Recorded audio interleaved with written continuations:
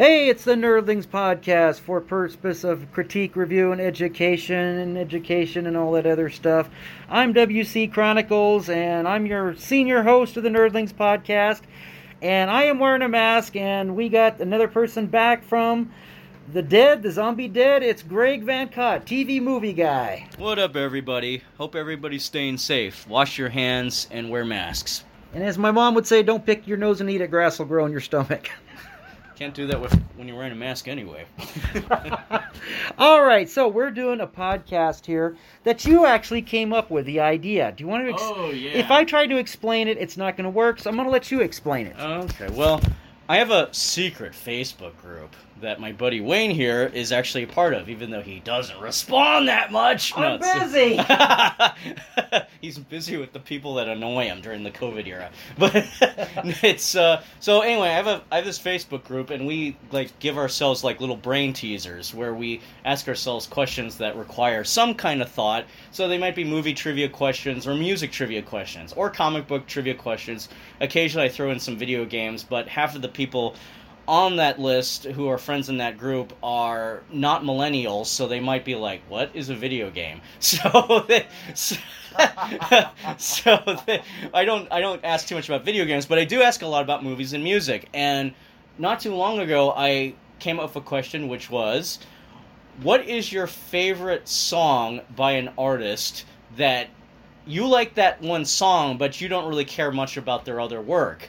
And it was a popular topic. Everybody got on it. And I always get really happy when everybody starts to chime in, because it's a really good, valid question to ask. Because everybody has something like that. Even if you're not a huge music enthusiast, by any means, somebody might say, oh, I like Happy Birthday by Marilyn Monroe because they like Marilyn Monroe. Maybe they don't listen to too much music because they don't really know much about music, but they like that because you don't know anything else about Marilyn Monroe's catalog. Yeah, because that's one of those. Did Marilyn Monroe sing besides Diamonds Are a Girl's Best Friend? So it's just kind of that's just an example. I think one of the girls commented on that, but no, we had some really good topics of bands that people mentioned, and I had a few bands and solo artists, and Wayne had a few bands and solo artists. We actually have the same band that we have a gripe about. That's a good way. Bands that you want to have a gripe with.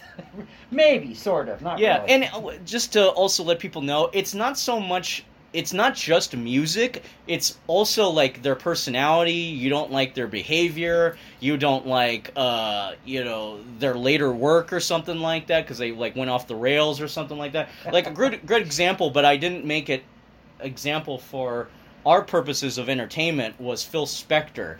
Everybody can hate Phil Spector because he murdered his wife. He's convicted. He's in jail now. He was in prison. So it was Silent Night by Phil Spector is an amazing Christmas song. He was an amazing producer, but the dude killed his wife. So, yes, everybody can hate him. He's a huge stain on early golden oldies because of this little stupid thing he did. It's like O.J. Simpson in football. You just can't, and The Naked Gun. You can't separate the two. Bill Cosby. Or Bill Cosby. Such a stain. Yeah, or Harvey Weinstein. It's you gotta admit, okay, Weinstein produced some really great movies, but he's such a douchebag, Well, let's get to the first one here. Yours is Green Day, Wake Me Up When September Ends. Do you want to give one? Should we play the song first? Or I could give a little bit of a rundown. Go ahead and give a rundown on it. I'll give my rundown. Oh, yeah. 2005, fourth single from the album American Idiot. Okay? Billy Joel Armstrong, Green Day, the lead singer. Yeah, there's if you look up on the internet, there's a lot of things that people have a problem with Billy Joe Armstrong. Now, going back to the song, it's a good song because he wrote it about his father, and his father had died when he was 10, and he ran back to the house after the funeral, and he locked himself in his room and wouldn't come out. Ergo, Wake Me Up When September Ends, because he just wanted the pain to go away. That's a very good reason to write a song, and it's a wonderful song. It's not a song that I go out of my way to listen to, but if it's on the radio, I find myself singing it, and I enjoy it because it has special meaning.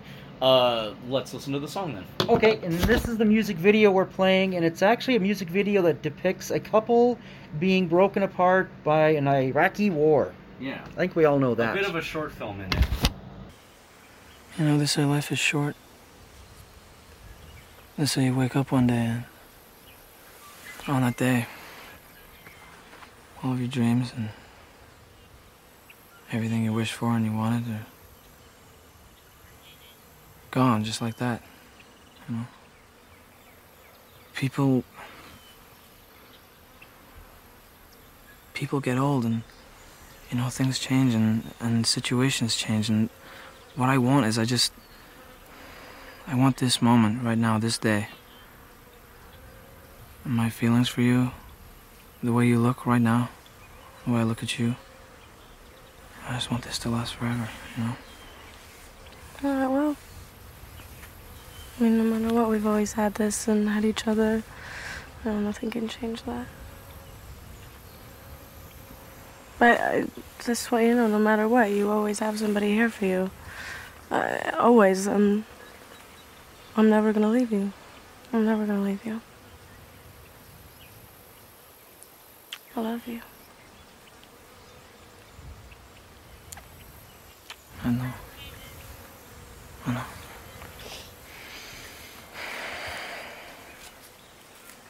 Don't ever leave me. I won't. Don't ever leave me. I won't. I won't.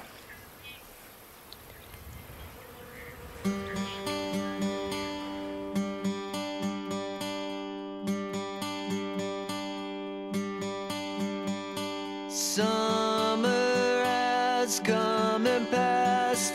The innocent can never last. Wake me up when September ends. Like my father's come to pass, 7 years has gone so fast. Wake me up when September ends. Here comes the rain again, falling from the stars, drenched in my pain again, becoming who we are. As my memory rests, but never forgets what I lost. Wake me up when September ends. You didn't. Tell me you didn't. Do what? Tell me you didn't do it. Do what? Tell me you didn't do it, please. Please tell me you didn't do it. Oh my God, oh my God, oh my God, oh my God. Please, you didn't do it. Please don't do it. Please. How can you do that? Don't do this. I wanted to tell you. I love you so I love you much. too. No. No, stop. Just listen. I How know. can you do this to me? How can you do this? Oh my God. Oh my God. When I thought of all people you would understand. Why don't you understand? I did this for us! I did it for us! This is supposed to make it easier! I thought you'd be proud of me. I thought at least of all people you would understand why I did this! Oh God. Oh my God.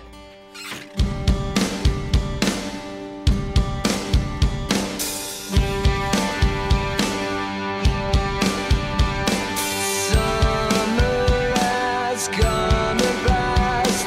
The innocent can never last. Wake me up when September ends.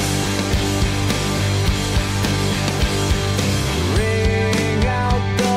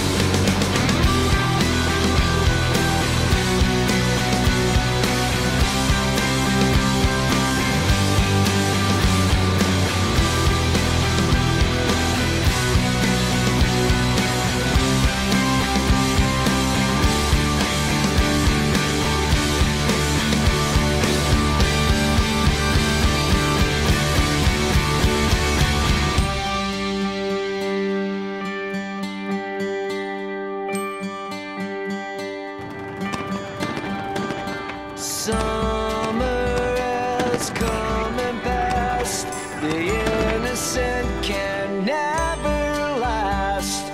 Wake me up when September ends.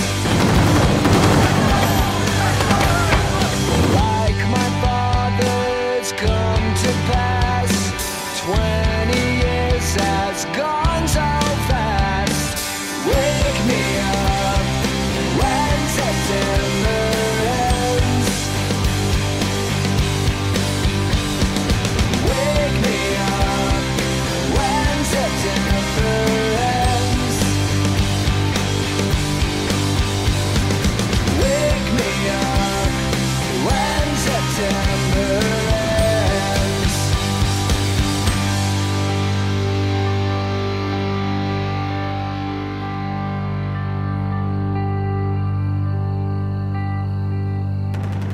This way, no matter what, you always have somebody here for you. I'm never gonna leave you.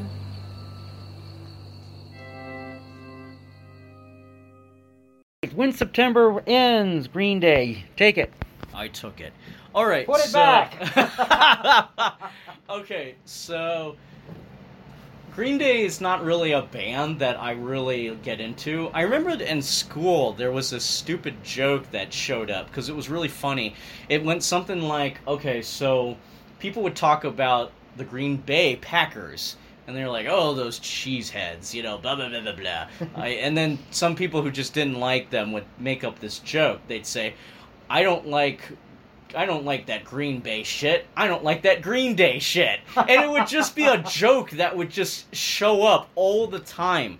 And I know that Billy Joe Armstrong doesn't listen to his press, which is really good. I think that's a good thing for any artist to do, is not get sucked into, you know, the ego of it. But it sounds like he just has a big ego anyway. Like, he destroys his own guitars. It was about several years ago where he threw the big fit here in Las Vegas on stage for the iHeartRadio show. Yeah. He had a big fit about it, and people got very annoyed by it because he was making it all about me. And that's also the thing maybe that's weird about Billy Joe Armstrong, is he's in a band, but he sounds like he only talks about himself. So it's very annoying. I know he also criticizes Donald Trump, good man, but it sounds like they have a similar form of narcissism that bugs me. And I know that I don't know the full story, but again, this song is really great. I know he probably knows when his music is really great. This particular song has a lot of emotional value. And I like the short film that has Jamie Bell and Evan Rachel Wood when they were a couple. That's really sweet. I like the Iraq War stuff. That's really good music video. And, you know, his kind of punk sound of the Weezer-inspired millennial sound, I think he would get very annoyed that it was being comparing it to Weezer. I just don't know how else to interpret that kind of singing voice, as I call it the Weezer sound. So it's kind of like saying, hey, Billy Joe Armstrong, if only you could be just a little bit more humble and a little bit more mellow, maybe people would like your music in the way we kind of think of, like, he did a sample of Joan Jett and the Blackhearts' Do You Want to Touch Me? And he put it into a song called Oh Yeah. And you hear it in the back, you're like, oh, that's Joan Jett. I know that song. But at the same time, you're kind of like saying, but I like the Joan Jett song more. Like, why was that necessary to sample that some of the background vocals and some of the same guitar licks and rhythms for your song? So that's one of the reasons why I have trouble getting into Green Day sometimes, is because it's either, you know, it sounds really pretentious, but it's like, oh, that's so derivative. I kind of hate saying that. Oh, it's so revisionist. Oh, how pretentious can I sound saying all this bullshit? But it's just like, you know, in comparison to some other bands, like, let's say somebody like Weezer, for example, at least Weezer sounds like they're being a lot more humble about their music, because there's always kind of an indie quality to their music that I really like. And, you know, that's Green Day does what they want to do. And I guess bottom line is, if Billy Joe Armstrong wasn't destroying guitars and throwing a fit and being, you know, kind of mean to his fans and starting fights, then I would have a little bit more respect for the guy, because I would go, oh, I like this person and what they represent. It's like, I think my conclusion is, when you learn about Paul McCartney, he will say things like, I wrote this song because I want people to feel happy. I want people to feel joy. I want people to feel the love. That's why so many Beatles songs are about love. And he has written dark songs like Live and Let Die and Helter Skelter. So you're kind of like saying, well, Paul is somebody who has so much respect, not only for his fans and not only for what he's putting out there, but he can articulate it. And if you're not somebody who can articulate such a thing, like, oh, I'm writing my music, you're kind of trying to say you're like Morrissey, but Morrissey, like, seems to have an excuse of just being antisocial, and he just admits that, like, leave me alone, I don't want to talk to anybody, I will do it when I feel like it. I get that. That's, like, super duper introvert. But if you're going to be like, look at me, I'm who I say I am, I'm so great, you just fall into that, like, oh, that's not attractive. And I guess that is the point. Like, it's not that attractive. Okay. At all. I like your opinion. Thank you. All right, so my next choice is... Yay. My choice is Journey. Ooh, Okay? Journey, that's interesting, because I like Yeah, Journey. yeah, because you've had the FM radio force it down your throat. So you're saying that with Journey, you feel like you were force-fed to like Journey, kind of like I feel about ABBA. Well, Journey is a great band. Okay. Okay, they're a great band. Here's the thing. Okay, I like the fact. Okay, so when the whole Soprano thing came out, we had the same song. I'm not even gonna name it because you hear it all the time on the radio. Okay, yeah, all right. I probably know what But you're talking about. they now. do have a deep catalog. They got a lot of other great stuff, But then also the fact that the great classic story, the lead singer, a dream come true for Arnel Pineda. Journey found him in 2007. Jonathan King and Neil Sean found him doing karaoke in the Philippines, in Manila. And he's a great singer. I mean, he is like they describe him as the Filipino-looking Steve Perry, singing voice. And they need to give this guy more credit. And I've never really liked the fact that they don't give him enough credit. I mean, he's a great big Steve Perry fan. When they did the Rock and Roll Hall of Fame, he was like fanboy all over Steve Perry and just loving it, But I don't specifically go out of my way with the minute that Journey song that you had that come on from The Sopranos, bam, change the station, okay? So anyway, the song that I've been going to, it's basically a live track from 2009, here filmed in Las Vegas. Be good to yourself. I'd like to thank my fellow Beatles. Happy to be here tonight. Yeah, get your everybody.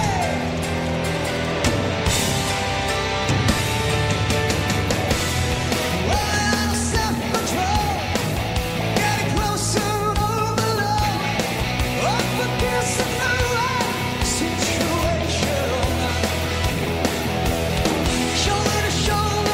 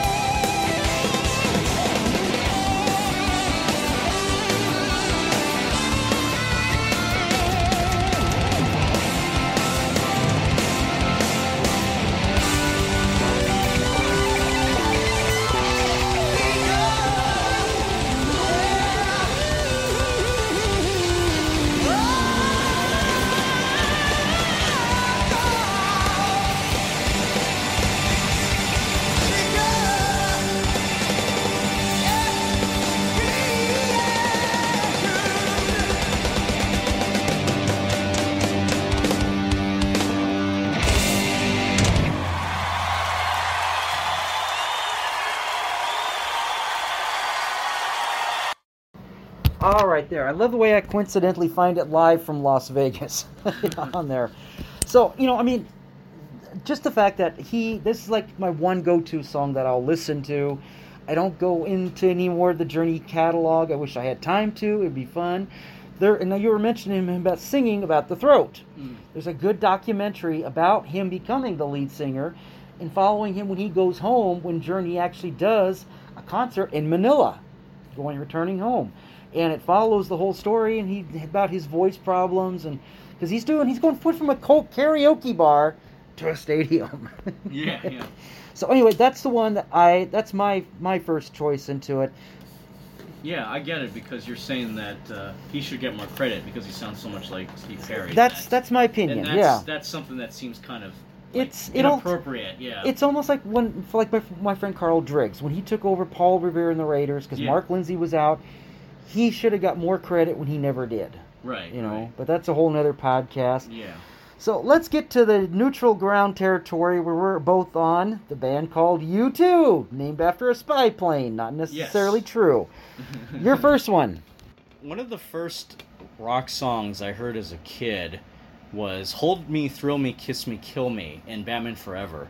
And it wasn't like, that's not Sunday Bloody Sunday. I know, I'll get to that. Okay. I'm just saying that to give you a perspective, it's like he's not following instructions on what was in the script. No. Basically, my perspective was that as a kid, I used to hear that like in a record store. My mom would go to and buy some CDs, and I would hear something like that on the PA, and I'd be like, oh, that's a really cool song. And then I heard it on Batman Forever, and I was like, oh, maybe that's what rock songs sound like. But it's not what most of U2 sounds like. So, that being said, one of my favorite songs that they did way back in the 80s was a song called Sunday, Bloody Sunday. And it's actually based on two Bloody Sundays. The one that for the British was the British troops being killed by IRA in Northern Ireland, and for Martin Luther King's Selma March in Selma, Alabama, where the police started to beat down the peaceful protest. And the song I like because Bono's song is very much like, it sounds like a 60s song. It's very appropriate because it sounds like that era of, again, peaceful protest and, fighting for a good cause, but you're getting beaten down by some kind of very violent opposition. So it sounds like a song that should fit somewhere in the catalog of something like right after the Beatles break up, or something where Jimi Hendrix is singing his songs, like All Along the Watchtower or something like that. It sounds like that kind of genre of song. So I like Sunday Bloody Sunday a lot by U2, but not so much Bono as a guy. Do you know what Sunday Bloody Sunday is about? Well, I thought that's what it was about. Is there something else to it that I don't know about? 1972 in the city of Derry in Ireland. Yeah, I just said that, in Ireland, yeah. And the 26 protesters unarmed, 14 died, 2 were literally run over with a Jeep, literally, and killed. Yeah. It's just amazing.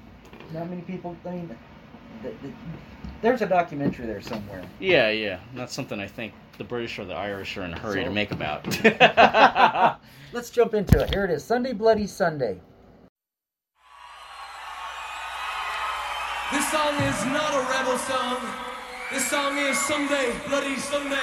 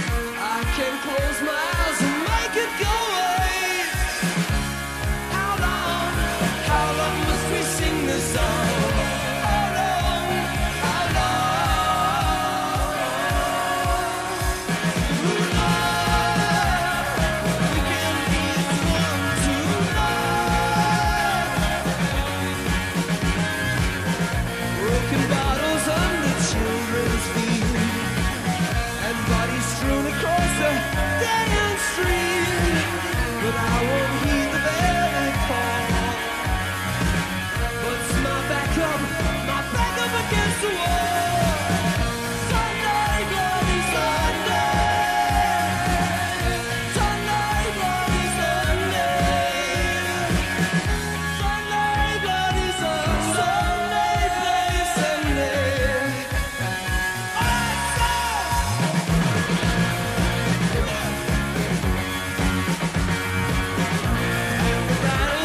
begun. Was many lost? Tell me who has won?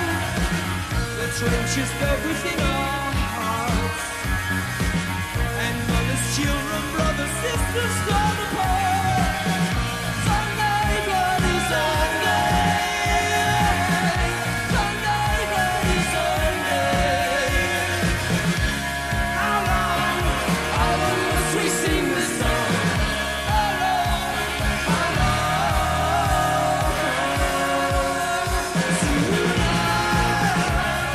we can be as one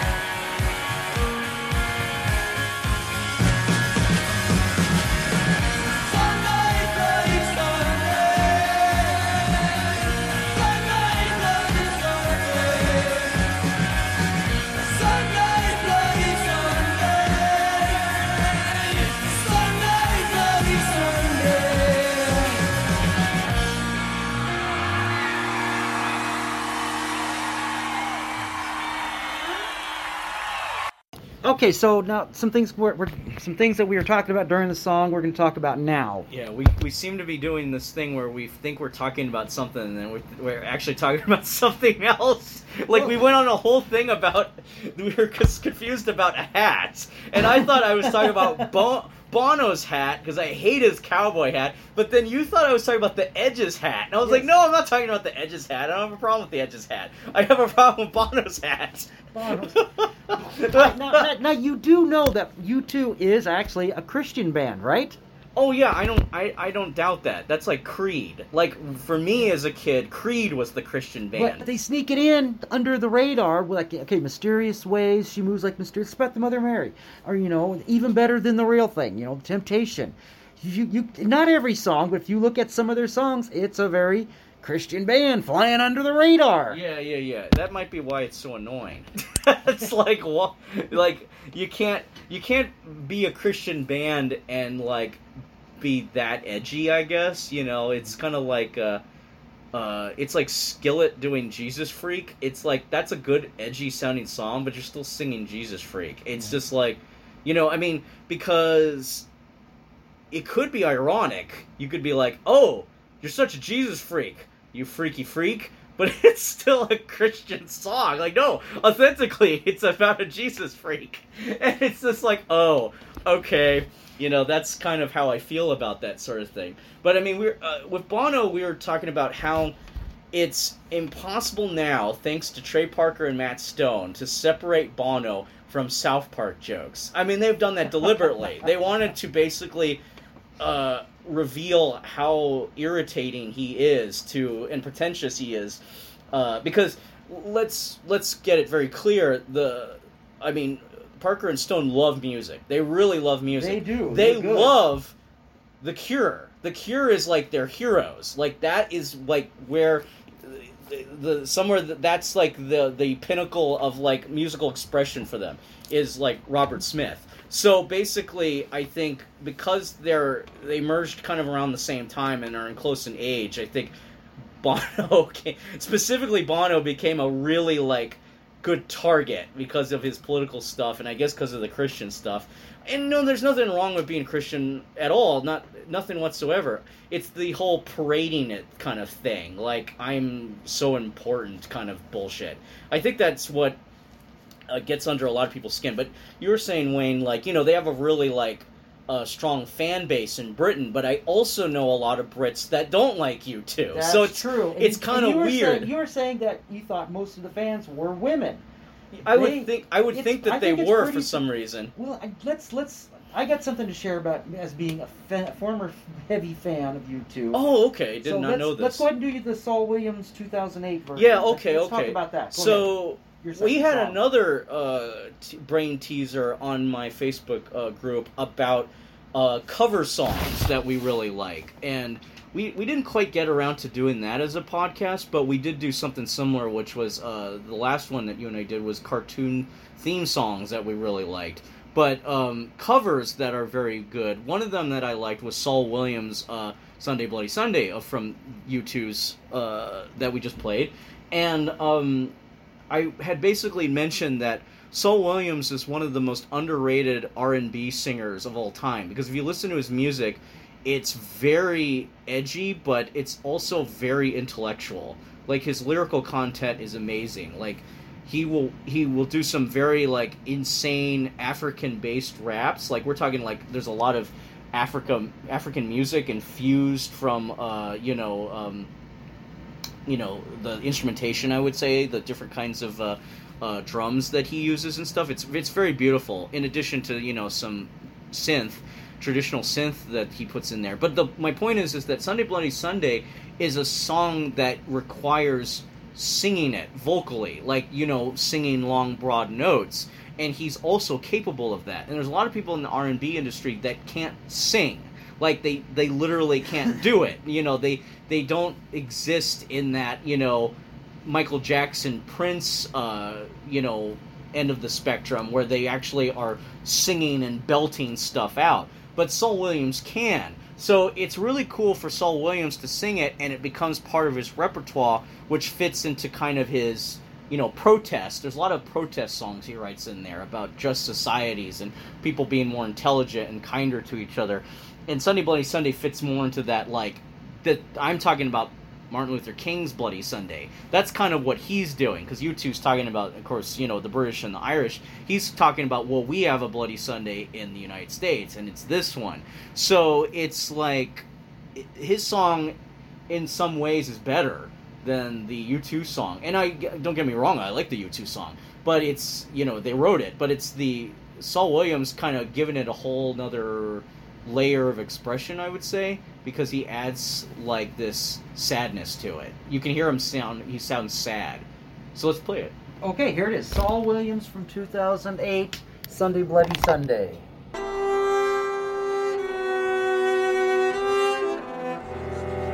them, Lord, they know not what they do. Forgive them, Lord, they know not what they do.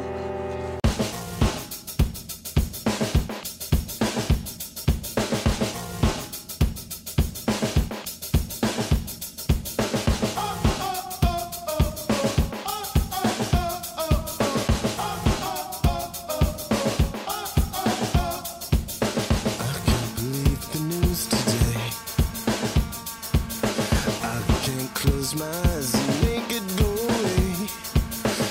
How long must we sing this song? How long?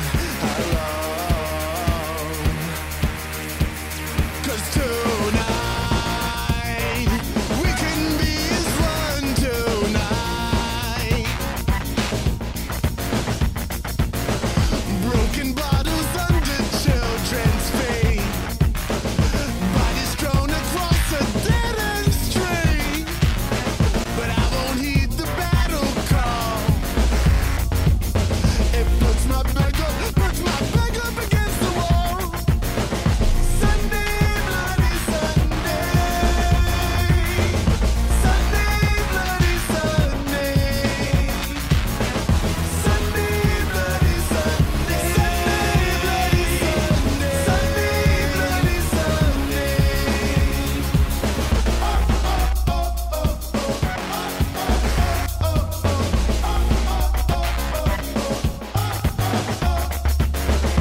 And the battle's just begun.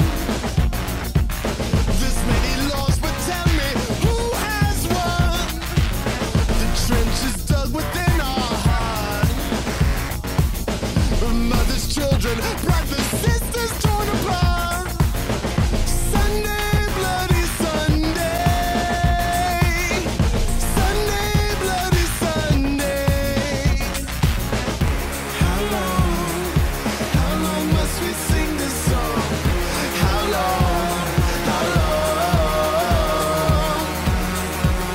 'Cause tonight we can be as one tonight. Tonight, tonight, tonight, tonight.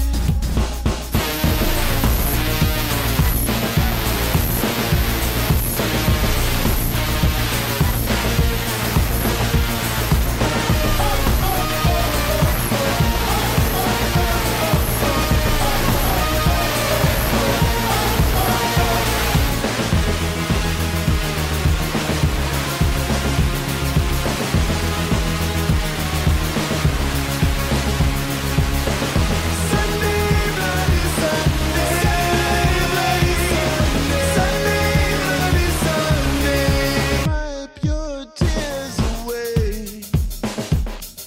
Wipe your tears away. Wipe your tears away. Wipe your tears away. And it's true, we are immune. When fact is fiction and TV reality. And today, the millions cry. We eat and drink, while tomorrow they die. The battle's just begun. Declare the victory Jesus won. Sunday, bloody Sunday. Sunday, bloody Sunday. All right, that's pretty cool. We're talking about that, and it's like it's got some key change. He actually does sing. Yeah, he's a good singer. He can sing, and it's a more substantially sad song because it feels more emotional. I love the oh. That's beautiful, and he always has had again a protester quality to his work, and I love the music video. Like even just looking at it now, I'm just kind of looking at it, going, man, I got to find out where he filmed that. That's pretty cool. So I mean, but that's for a whole nother podcast. We're just bringing this up as an example of saying I think Saul Williams pulled off this song even better. It's like so it kind of brings us back to the topic of like, you know, musicians that aren't quite satisfying us. Like it's That's like a good way to put it. you That like could be a okay, title of a so podcast. yeah. So you're sitting there and you're upset and you're emotional about something. I know everyone out there is. We're all frustrated, and you put on your headphones and you want to listen to a song, and a song comes up on your playlist because maybe you're listening to, you know, a Pandora, because that's how that app works, and you're like, oh, it's Sunday Bloody Sunday by U2, and then you start to think, yeah, but I like Saul Williams a little bit better. Now I want to listen to a whole bunch of Saul Williams. And that's just how that kind of works. I mean, yeah, it's, you know, I feel like Bono's best contribution maybe is 1.5. Like, I like that he was in Across the Universe and he's saying I Am the Walrus. That's pretty cool. That was interesting because it wasn't about him. It was about John Lennon's song. And the other half of that is that Bono and the Edge wrote the song GoldenEye. Yep. Although, you know, Tina Turner is the person who made that song work. And it's not even one of my favorite Bond songs, but, you know, I like it enough, so. Okay, so now my turn on you two, all right? Now, I gotta say, you were back to when you were saying that you thought most fans were girls, okay? No, there are a lot of hardcore fans that are guys, okay? Yeah. I just don't follow it. I used to be, because, you know, I'm into the live, the demos, the alternate tracks, all this stuff about music and everything. I was a big freaking ass U2 fan about the collecting of the music. There was a great freaking website back in the mid-2000s called U2 MP3s. And I think they've moved it to Twitter now or something. It was the best trading site that you could find because there were fan mixes on there. There were bootleg mixes. So it was like Napster, only cool? Yeah, well they were songs. Well, Bono and Edge's approach on bootlegs are, you know what, you're going to do it, but just don't take our original material, release material. So now they did a release. Have you ever heard of their album they put out, a fan club called Melon? Kind of, I guess. Okay, it was a fan club, and the fans took onto this and started to make a few. This is when people, before we had the CD burners and MP3s, people started making more. People made a few more of these. They started calling them fruit legs. Okay, instead of bootlegs, fruit legs, because the first one was Melon. And then they made Apple. And I kind of being the fan, a lot of U2 fans, they probably don't even know this. So this is kind of an exclusive right here for me to say this, all right? There are probably about 80% of the fruit legs that are out there that are still passed around on message boards. It's interesting to see these collections, these bootleg collections of songs that were done live or something from a video, an alternate take, something that I put together in my house, in my computer in Albany, Oregon. Another U2 fan, his name was, he was one of those visual artist guys. Yeah. And he would make the covers for me. And we basically, out of Eugene, Oregon, and from Albany, Oregon, came all these fruit legs uploaded to the internet. And I could actually show you that they're still out there floating around. Because fans, I would get strange names for them, like Starfruit. These are actual fruit. These are actual rare fruits from around the world. Because I wanted to sound different. To some, like, you know, banana, orange. Okay, big deal. You know, so I am the one who's responsible for all the fruit legs out there. U2 fans, you're welcome. Okay? So, now basically, I'm still a U2, not really a U2 fan, but I don't listen to the music. Once in a while when I'm in a mood, I'll listen to one particular song for a reason, you know. But I don't collect it. I don't follow their career anymore. I don't care. So what was the shift? Now I want to know what happened. Here's the shift. Okay, so let's play the first song because as you kind of had your on there. Big fan I was back. One of my favorite songs was a song called Always. Mm-hmm. This is a song that was the precursor, the predated Beautiful Day, or it's what the song that became Beautiful Day. I love this song because it just had this live element to it that just kind of made you feel like you're on stage, like when I was doing stand-up comedy. Loved it. Let's play it.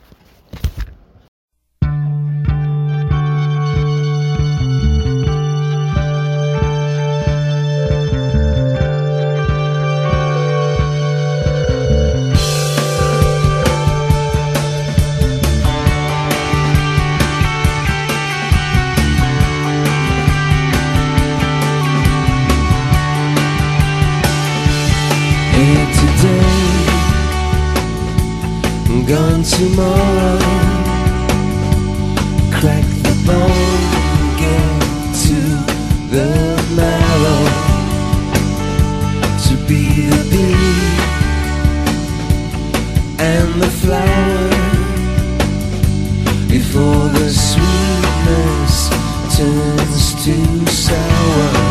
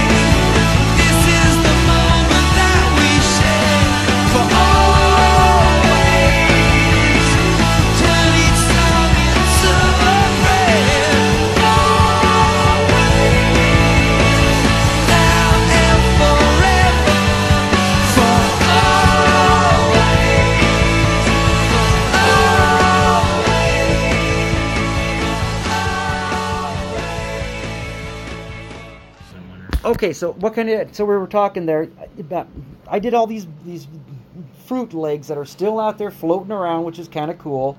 You were asking if I did any of the mixing. Most of it, no, but it's like I did take, out of curiosity, I was experimenting. I took the Bono and Edge version of GoldenEye demo, Tina Turner's demo of GoldenEye, and made a duet out of it. Yeah. And it's probably on one of those fruit legs. I don't know which one. We could probably see on YouTube with another time or What something. editing or audio software did you use for that? I think it was still the same stuff that I use today, Sound Studio. Oh, okay. That's Very, funny. very easy and fun to work with. I mean, if you suddenly said Pro Tools or Cubase, I would totally believe No, you. no. All right, so what sunk the ship with me, with you two, and everything pretty much? All right, so they did No Line on the Horizon, and then we kept hearing about this album that's going to come out, Song of Innocence or Songs of Experience. We wait, what, a year? We wait 2 more years. There's no new music, just these, they keep talking about it. By the time it hit, I think, the 4-year mark, I said, forget it, I'm done. I'm tired. Not even a piece of music or something, you know. There'd always be this promise about something, and that pretty much did it. I didn't care. I was done. Finished. Promising to reform healthcare, and it never happens. Yes. They have a plan. It's going to happen in 2 weeks. Yes. That's the longest 2 weeks I've ever heard. Felt more like 4 years. Yeah. And eventually they came out with Songs of Innocence and Songs of Experience, and I didn't really care because it's like, okay, you had a chance. And then they came out with a song that was called Get Out of Your Own Way. And right there, my immediate thought was, holy shit, when you say that, get out of your own way, that sounds like it could be a really freaking cool, positive song to apply to all kinds of aspects of life. Yeah. Maybe they're back. Maybe they got their head out of their ass. Boy, was I wrong. My beef is, we're going to play the song here. You're going to see, they basically handed the music studio responsibility off to some artist. And this was right after when Trump got elected and everything. It's like, why does everything have to be politics? Why does everything... I mean, this is when people were ending friendships. I'm not talking to my family. They voted for Trump. Whatever. So let's just play it. You'll see the visuals and see if you can guess what it was.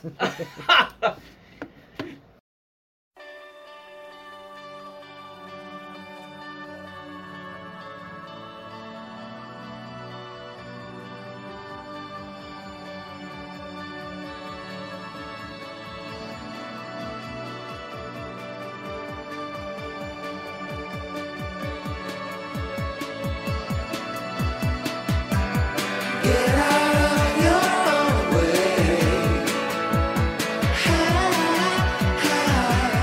Get out of your own way. Love hurts. Now you're the girl who's left with no words. Your heart's a balloon, but then it bursts. It doesn't take a cannon just to pin your skin's no covering and resistance. Love has got to fight for its existence. The enemy is armies of assistance. The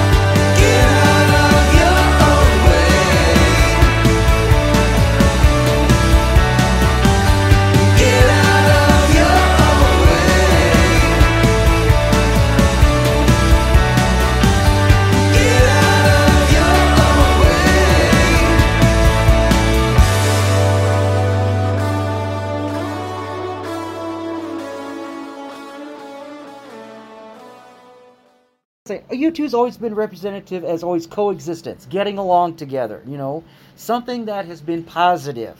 Always. And then all of a sudden, here comes this one video that they hand off to an artist, and they got to bring the KKK, the Trump thing. Can we just not have it be politics at the time? That's what completely has blown it out of the water for me. I don't care what they do now. It's over. Sorry, U2. I'm done. I still like your music. I'll listen to you once in a while. Might even do a podcast on the Fruit Legs, being that I put so many of them together. That's my summary of it. I can tell, like, the music video is very dense, and it just kind of gets in the way of the song because they want to make a point about It's an something. awesome video, and then all of a sudden, because you got all these different fashions of animation going on, and then all of a sudden, why do we have to have it about Trump or the KKK outside the White House? Forget it! I don't care anymore. Which is funny because you say you like the music video. I don't like the music video now that I've seen it because it does seem very dense. I don't and- like it, but I like if it didn't have all this stuff, but the coolness of that they got different ways of animating it in there. Yeah. The stop motion, that kind of stuff. I actually found the animation to be kind of stiff, and that's me having friends who are animators because there's a number of music videos that have that kind of style, but I don't think they're as effective. I don't think this one is as effective as some of the other ones I've seen. That's a whole nother podcast too. We keep talking about all these things that makes us think about other ideas, which is actually really cool. So I'm going to just stop saying that altogether because that's just going to make people hate listening to this. And the whole point of a podcast is to enjoy this for the moment. So let's not fall in our own trap of like going, oh, I hate this music video because it's reminding me of something else I want to talk about. But no. We're nerds, and that's what we can we're do. nerds, and we're talking about the fact that, yeah, for you two kind of dropped the ball, and they didn't just drop the ball. They dropped the ball off a cliff, and there's no way to pick it up now. The thing is, after this video came out, I went and I looked on the Facebook message boards and stuff. I wasn't the only one that was having the same feelings.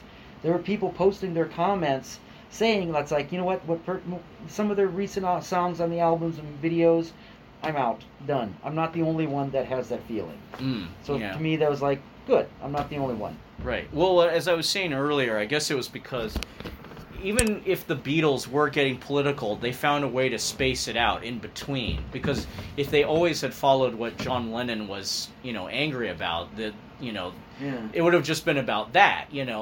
I always say that whenever Christmas time comes along, there's two songs I can't stand. There's Mariah Carey's Christmas song, because it's overplayed and it's so annoying. Yeah.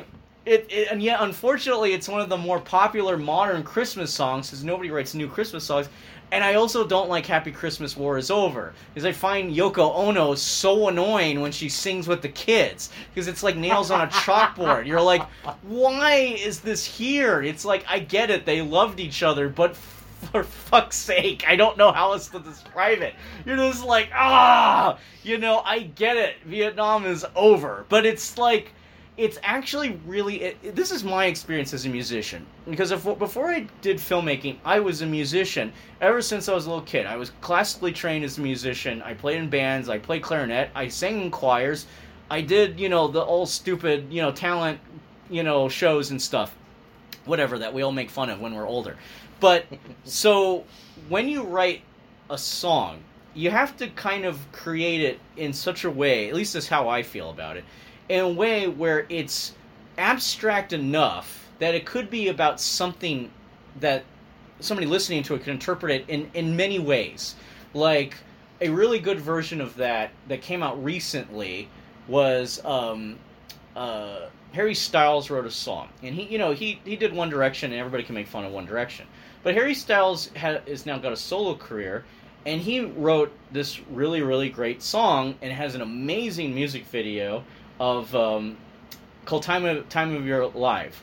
And basically, when you listen to that song, you think it could be romantic.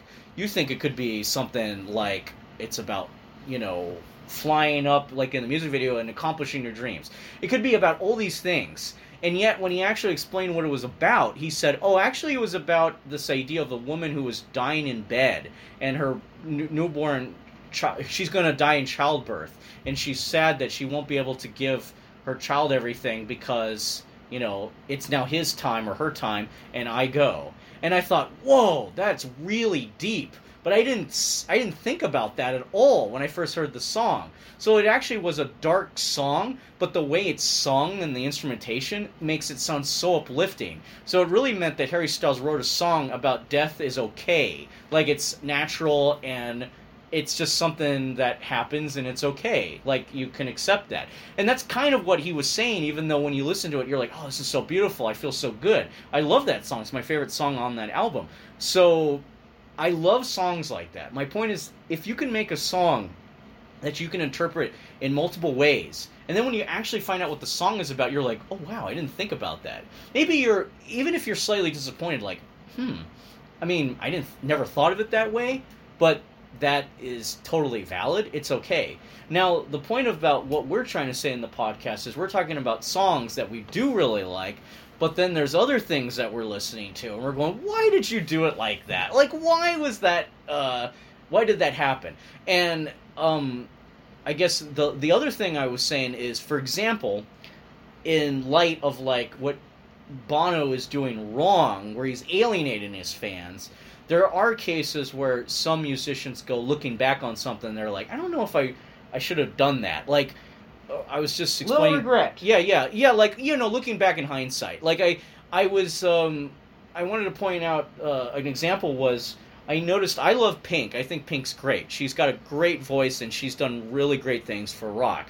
And she's kind of in that line of, like, she can sing like Pat Benatar and Joan Jett. Like, she can really belt it out and have, like, a nice, beautiful, edgy voice.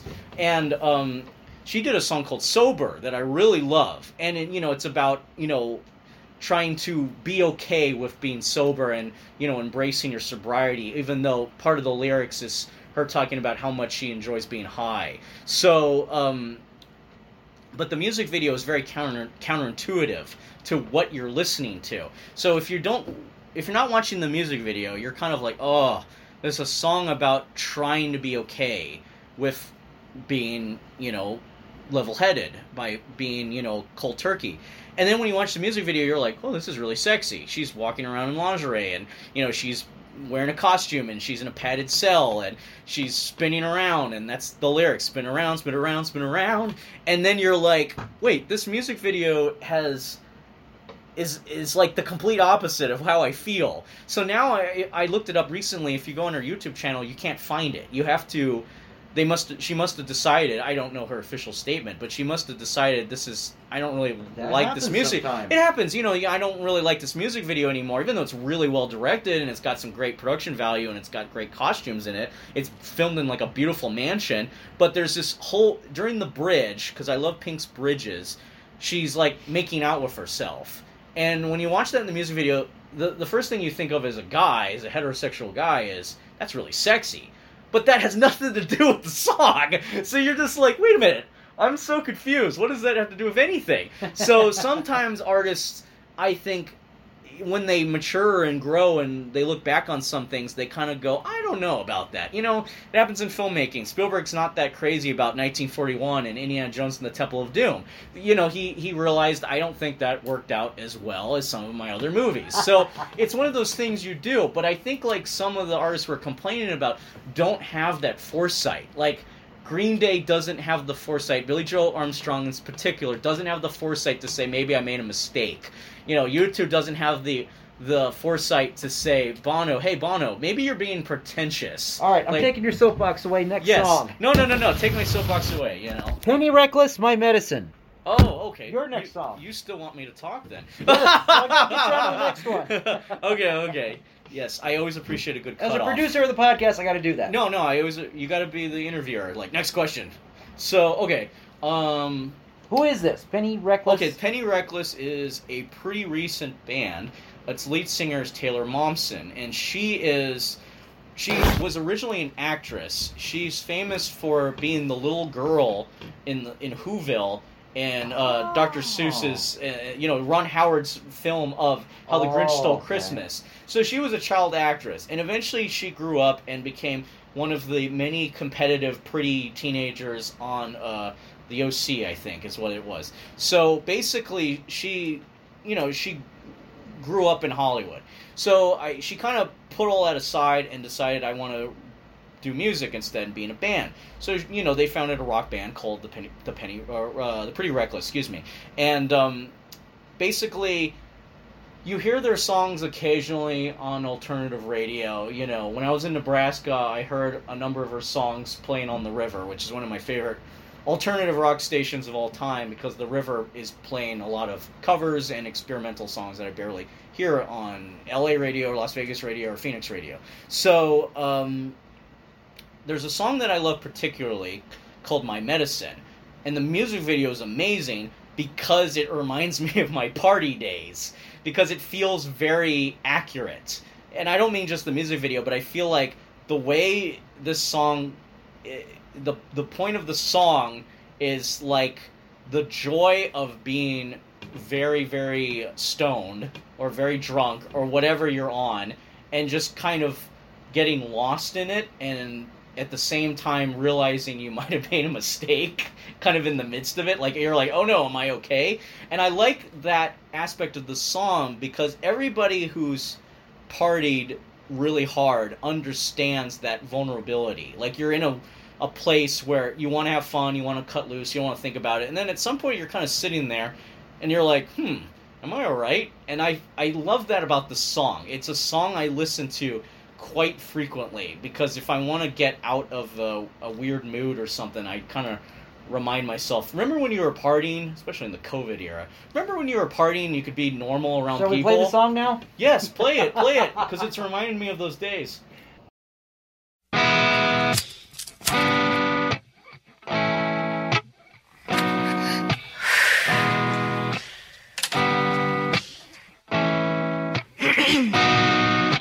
Somebody mixed my medicine.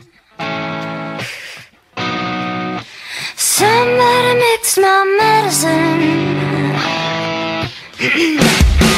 Where you hurt, where you sleep, and you sleep where you lie. And now you're in deep, and now you're gonna cry. Got a woman to your left and a boy to your right. You start to sweat, so hold me tight. Somebody mixed my medicine. I don't know what I'm on. Somebody mixed my medicine. Now baby, it's all gone. Somebody mixed my medicine. And somebody's in my head again. And somebody mixed my medicine again, again. Well, I drink what you leak and I smoke what you sigh. You see across the room with a look in your eye. Got a man to his left and a girl to his right. I start to sweat, so hold me tight. Somebody mix my medicine. I don't know what I'm on. Somebody mixed my medicine. Now baby, it's all gone. Somebody mixed my medicine. And somebody's in my head again. And somebody mixed my medicine again, again. There's a tiger in the room and a baby in the closet, pouring up a drink, mom, I don't even want it. Then I turn around and think I see someone that looks like you. Why you hurt, why you sleep, why you sleep, why you lie.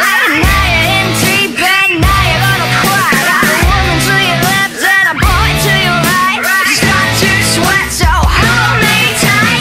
Somebody mix my medicine. I don't know what I'm on. Somebody mix my medicine. Now baby, it's all gone.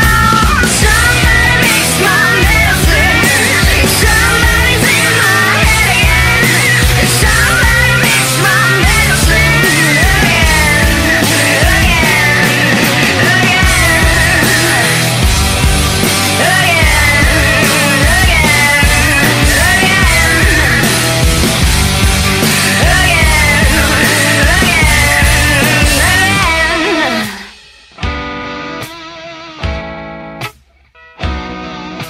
somebody mixed my medicine. Somebody mixed my medicine. Somebody mixed my medicine. That's a song, it's one of my all-time favorite songs, and I love the music video. because it reminds me of the party scene days. Like, it's a very accurate music video to what I've experienced in partying. So, you know, if, for example, the thing that's not realistic is the girl with no shirt on. That's, you know, there would be guys, like, you know, all over her. And Bees to honey. Yeah. That would, bees to honey, you know, no woman will allow herself to be that vulnerable unless these people were all, like, super duper good friends, you know. But that's not what usually happens in the party scene. It's mostly people who are kind of mostly strangers. A number of groups of friends will go and hang out together, so they'll kind of hang out as a little group of like 6 or 7, and then there's a whole bunch of other people that you don't really know. But in the party scene, you know, everybody's smoking weed, everybody's getting drunk, people are, you know, doing Molly, somebody's doing coke, somebody over there is, like, you know, in the corner and they're having a bad reaction, and somebody over here is, like, a little too you know, horny, and gotta calm them down, and, like, dude, stop being a sexual predator. That, all those things, like, I could do movies about that whole scene, because it's, like, it's nuts. But the music video is fairly accurate to how it feels and looks. Most parties probably across the United States. Yeah, in this day and age, in the millennial, for millennials, yeah, you know, because I feel like the older party the old party days, something like our version of John Hughes. My version of that would be called a kegger. Yeah. Like, yours is the kegger, and then somewhere in the middle of that is, like, the R-rated version of John Hughes mixed with, like, the Lost Boys. Like, Yeah. that must have been what I imagine 80s and 90s parties were for some people. But somewhere, you know, going on 2000s on, they started looking like this, like some kind of, like, underground thing where somebody's playing some music, there's a DJ over there, and, oh, look, somebody just, you know, snorted crushed Xanax, you know, something like that. Okay, my next song. No, I'm gonna that's a whole nother subject, is the party scene. I could go on about that. But the Penny Reckless, if you, other than My Medicine, which I think means personally to me do I have to get improv on you? In conclusion,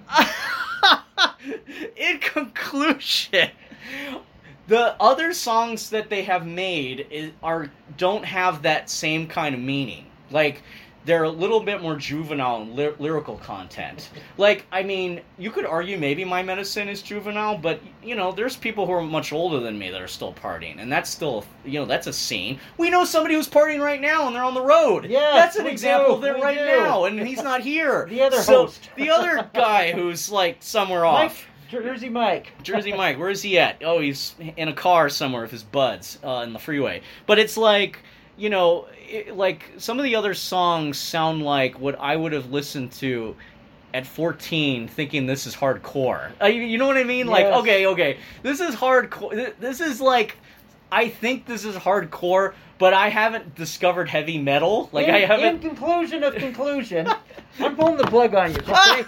No, go for it. I gotta keep the listeners listening. Okay, the last song. This is a song by Steve Earle. A friend of mine turned me onto this song because he asked me if I could find it for him on the internet back in 2001. His name's Adam, and it's a song that I like, released in 1988. It's called Copperhead Road. It's based on a story that happened in Mountain City, Tennessee. Moonshine, corruption, Vietnam, car crash, conspiracy, murder. It's a whole lot of facts that I didn't go into, but I like the song because it's got mandolin, it's got bagpipes, it's got just this assortment of instruments that you would not normally see working together for some reason. I barely think bagpipes works in anything. Well, AC/DC, some songs. Yeah. So anyway, here's Copperhead Road, Steve Earle.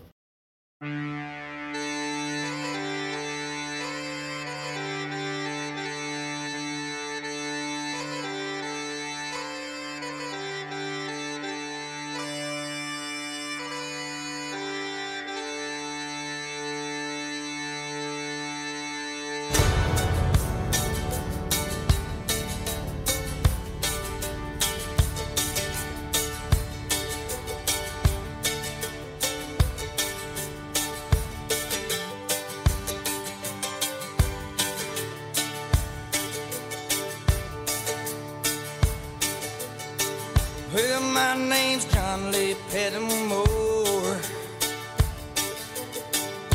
same as my daddy and his daddy before. You hardly ever saw Granddaddy down here. They only come to town about twice a year. They buy 100 pounds of yeast and some copper line. Everybody knew that it made moonshine. Now the Revenue man wanted Granddaddy bad. Headed up a holler of everything he had. For my time, but I've been told you never come back from Copperhead Road.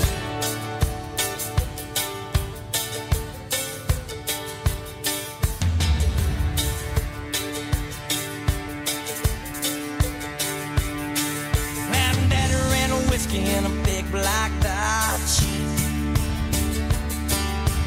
Bought it at an auction at the Mason's Lodge. Johnson County Sheriff painted on the side. Just shot a coat of primer, then looked inside. Well, him and my uncle tore that engine down. I still remember that rumbling sound. Then the sheriff came around in the middle of the night. Heard Mama crying that something wasn't right. He's headed down to Knoxville with a weekly load. You can smell the whiskey burning down Copperhead Road.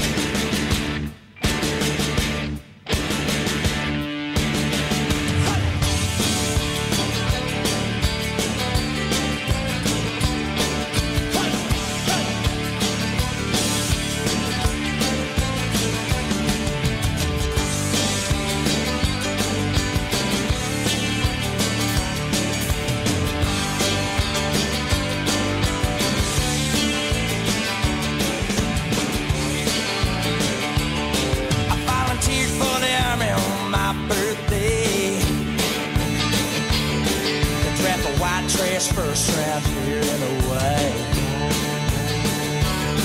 I've done 2 tours of duty in Vietnam. I came home with a brand new plane. I take the seed from Colombia to Mexico. I just planted up a holler down Copperhead Road. He's got a chopper in the air. We got screaming like I'm back over there. I learned a thing or two from Charlie, don't you know? You better stay away from Copperhead Road.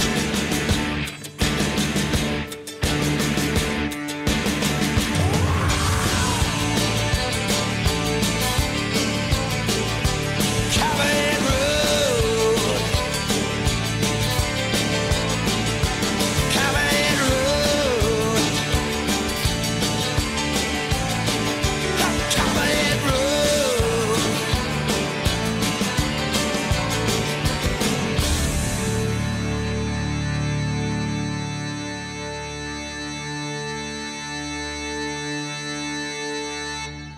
Tell there when you listen to it, it starts out the bagpipes and the mandolin going in there, and then like halfway through it really doubles up on the music. That's the only song that I know by Steve Earle. I'm not going out to look for his career. I just love that song. Maybe someday I'll do a YouTube search to see if there is a Copperhead Road documentary, the story behind the song. But I don't know what it is. But I like that song a lot. Thanks, Adam, for turning me on to it. You want an Anvil, the story of Anvil documentary. That's what you want for Steve Earle. Anvil. You don't know about Anvil? No. That's a whole nother story. Canadian heavy metal band. Kind of showed up at the same time as like Anthrax and stuff. They did a really good popular first album. There's a documentary on them. And they never really achieved the success after the first album, even though they've done more than 13 albums now. Because they had a lot of trouble with getting a really good studio album. But there's a documentary about that. But I mean, we were just to you pod listeners out there, podcast listeners, we were just talking about how sometimes there's singers that we know one song of theirs, and then we don't really know much about them after that. I just mentioned Cisco. I was just thinking about the Thong Song in Wild Wild West, because I remember that as growing up, and now I'm like, where did he go? He was such a good singer. Like, I don't know anything else about him. I have to do the research. But that, when you just brought that up, it made me think of Anvil. I was like, yo, yeah, Anvil. They had like a really good original studio album, and they like performed with the likes of, you know, those guys. Like, so it was just kind of funny how things like that work, you know, because a lot of the things that we're talking about aren't necessarily just singers we don't like or bands we don't like. Sometimes we're just like, what else did that person do? You know, what else There is is their a category that you look at the career sometimes. of Oh yeah, somebody, because we you know. do like that. We look at the careers of some things, and hell, I did a post not too long ago about how Gene Kelly is one of the great directors of the musical. I mean, because of Singing in the Rain, but he gets thrown aside sometimes when you look at the career of Vincent Minnelli or George Sidney or Robert Stevenson or Robert Wise. You know, John Rich did Roustabout, and a lot of people like Roustabout so much because it's one of Elvis Presley's best musicals. But then when you think Gene Kelly, you're like, oh yeah, he's a really great dancer. And it's like, yeah, but he also was a director. He directed like 11 movies, Wow. you know? So it's just kind of like, but again, you know, 11 movies versus Vincent Minnelli's like 30, 40 movies he did in his life. So, you know, it's sometimes people get, they get like, as you're pointing out with Journey. You get a little stagnant, a little Yeah, stale. you get stagnant, or you get kind of lost. Like, somebody goes, where did that person go? Like, what else are they doing? And it has nothing to do with whether that person's putting in the work or not sometimes. It has to do with either improper marketing, or it has to do with oversaturation. Like, I think Madonna's one of the most oversaturated sometimes people ever. It's like David Lee Roth was on CBS News this morning. Because Uh-huh. he's not doing anything now. Yeah. He's in quarantine. He's hiding like everybody else. Understandable. He's painting. He's expanding on his painting Oh, career. awesome. It's amazing. Like Jim Carrey and George W. Bush. I like guys who Yeah. can paint like that. Like, oh, you could paint? And then when you look at them, you're like, oh, that's amazing. That's really good. I Yeah, and like it's that. something you would never expect them to come out with, you know? Yeah, because you never know. It's just something else that they're doing, you know? Okay, so true conclusions Yes. on finishing on the podcast. Final Yes. statement. Okay, so yeah, like I have nothing against I'm not somebody who goes out and judges people and openly attacks people. That's just not me. I'm looking for constructive criticism. That's just kind of how I view things. So if somebody were to listen to this and not take my constructive criticism, then it's like, well, I don't want to deal with an internet troll then. I'm not here to talk to trolls. I'm here to talk to true fans who just like music and understand, you know, what it might take to have a good song. And, you know, whether it's marketing or maturing as an artist. That's what you do, Because- and the audience matures with Yeah, it. Like yeah, Taylor well, Swift exactly. fans. Her fans mature with her. Yeah, I hope so, because I'm actually at that point, too, where I'm kind of like, do I like Taylor Swift's music or not? I haven't figured it out, you know? No, but there's it's a okay. Topic. There's a topic. Don't hate them, don't like them. No, yeah, but it's okay. My sister was actually telling me that she treats her crew and her backup singers really well. So that's something to admire about her. Like, oh, that's awesome. So she really, you know, she treats employees really well. That's good. That's awesome, you know? On the flip side, Frank Sinatra treated his people who worked with him so shittily because he was just not a guy who he struggled with his happiness. Ava Gardner could talk all about that. It's all over her old memoirs and stuff like that. But my point is that yeah, whether I'm talking about the Pretty Reckless and hoping that their work matures, you know, Avril Lavigne is somebody who I listened to growing up, and her recent album, is her latest album, Head Above Water, is fantastic. She's matured, like, oh, here's a really grown-up album about, you know, overcoming Lyme disease. That's a really sad, scary thing. You could look it up. That not too many people know about Lyme disease. Like, the doctors don't really quite understand why it's not that symptomatic. But anyway, you get it, and you have to just overcome it and survive it. So my point is, you know, in conclusion, is that, but Wayne was just saying it's better to over-talk in this than not to talk at all, is, you know, yeah, let's just, hopefully you can find good subjects to discuss in brain-teasing things to go, oh, here's an interesting subject, let's talk about this. Not many people talk about it. This is the whole point of a podcast. If you're listening to this in a car and you're traveling in the United States because you don't know what else the fuck to do at this quarantine era, listen to our podcast and I didn't think about that. That's badass. Let's think about that some more. Let's talk about real things that we should discuss. That's And in my the next point. podcast, we will be getting back onto the Back to the Future soundtrack dissection, track number 7, which is Roll With Me, Henry, and that's next time. Yay!